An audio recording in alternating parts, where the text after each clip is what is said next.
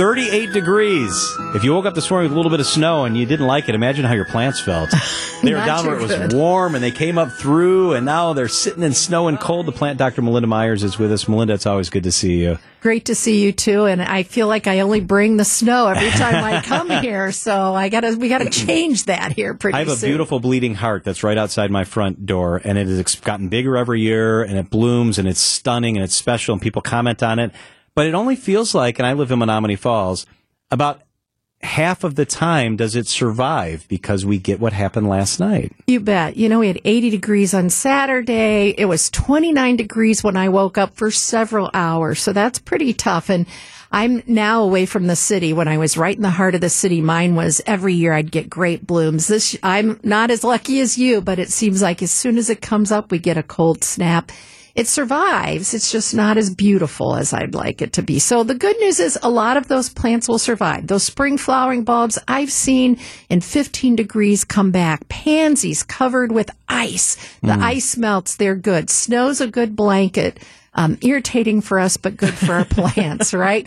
And there's not much we can do, but not plant too soon. You know, hopefully you didn't get tricked into buying tomatoes and coleus and put them outside.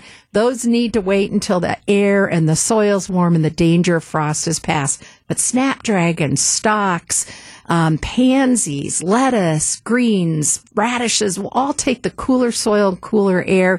And so they'll make it through. We don't like consistent, 29 degrees for a long period. But near freezing, we can throw some row cover over if we really are concerned. That lets air, light, and water through, but traps the heat. We may see some things damaged, some holes in leaves as those buds were expanding. But it's going to be a wait and see. And hopefully the snow, there wasn't that much of it, so the tree should be okay. Just let it melt and wait for warmer weather, right?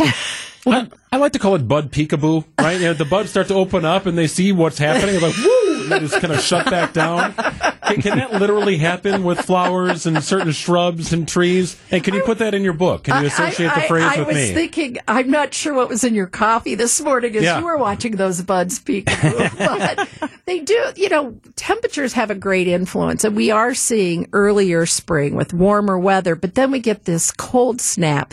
And so sometimes what happens is those bud scales do start to peel back. Sometimes that exposed tissue can be damaged. So sometimes like our maple leaves will open and they've got all these holes and it looks like a bug's been eating them, but it's really was damaged by the cold. And so plants will stop kind of, the cold temperature will slow things down a bit.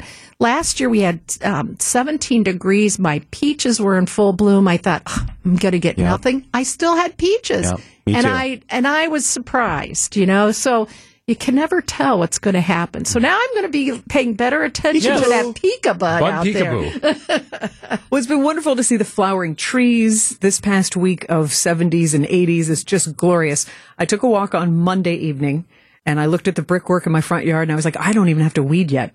I looked at my brickwork on Tuesday, Melinda, dandelions in the cracks. I mean, like the size of my palm, the leaves. I'm like, you are kidding me. So I don't feel like snow and dandelion should go together. But honestly, what advice do you have that is good for nature? Is there anything I can do other than ripping them up by the root, which I love? A lot of revenge in there. I can feel that anger getting I'm not just going to clip them up. But what are some things that we can do to prevent dandelions from just taking over, because they do that in a snap? And the pollinators do nectar on them, but they can't be in my garden. They can be in other areas, right? So pulling is probably the most eco-friendly. There are some organic products that burn the top, but they don't kill the root. So those are a little more eco-friendly. They use soaps at a higher concentration, or some even vinegars and plant oils. Mulch, once you get them out, you can reduce those that sprout from seeds with mulch, shredded leaves, evergreen needles, things that are on your property. Not only does it suppress weeds, it conserves moisture, and we've had some pretty hot summers recently and dry, so it'll reduce the need to water. And as they break down, they improve the soil, so your plants have a better chance of outgrowing those weeds. So there's not an easy solution if you don't want to break out the chemicals, but the payback is healthier plants, healthier soil.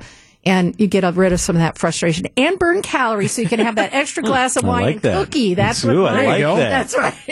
Learn how to grow beautiful, productive gardens. This is a really cool partnership between Wisconsin's public libraries, We Energies, led by the Plant Doctor Melinda Myers. Tell us about this. It's a lot of stuff. I'm really excited. The libraries are great because their mission is education, and they do lots of great things to help educate and inspire people. So it's a perfect partnership, and We Energies is fueling that, so to speak, by providing the resources. So we are doing seed swaps. You have extra seeds. Everybody, you buy seeds, you don't use them all, trade them with your friends. Buy a 6-pack of plants, swap them out. You know, you don't need 6 of those, maybe 3 for each of you. I'm doing webinars. So tomorrow night, we're doing bountiful, budget-wise harvest, so ways that you can grow food and save some money and have good, nutritious food. I'm going to do a tomato in a pot, so even if space is limited. Fun. A bug hunt, so find out the good guys in your landscape that are helping grow healthy plants. Worm composting, convert those kitchen scraps into compost. And then we'll end the season with energy-wise gardening landscaping tips. So just kind of a little bit of everything for people, whether you have a small property or a large property. Or if you're a rental property, maybe convince your landlord to let you do a little bit of gardening. It'll help increase their value and your satisfaction. The website is melindamyers.com. You can find the books there. I use your book every single year. It's an incredible book.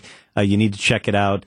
Midwest Gardener's Handbook, I think is what it's called, right? Right, second edition. You can get that there, melindamyers.com. And check out the webinar schedule, the videos that'll be released, all of that cool stuff. It's melindamyers.com. She is the Plant Doctor Melinda Myers. It's always great to have you here, Melinda. Thanks for having me. Always a pleasure. Yeah, thanks for bringing the snow. Oh, my So you're a ray of sunshine on this snowy day. Okay, I like that.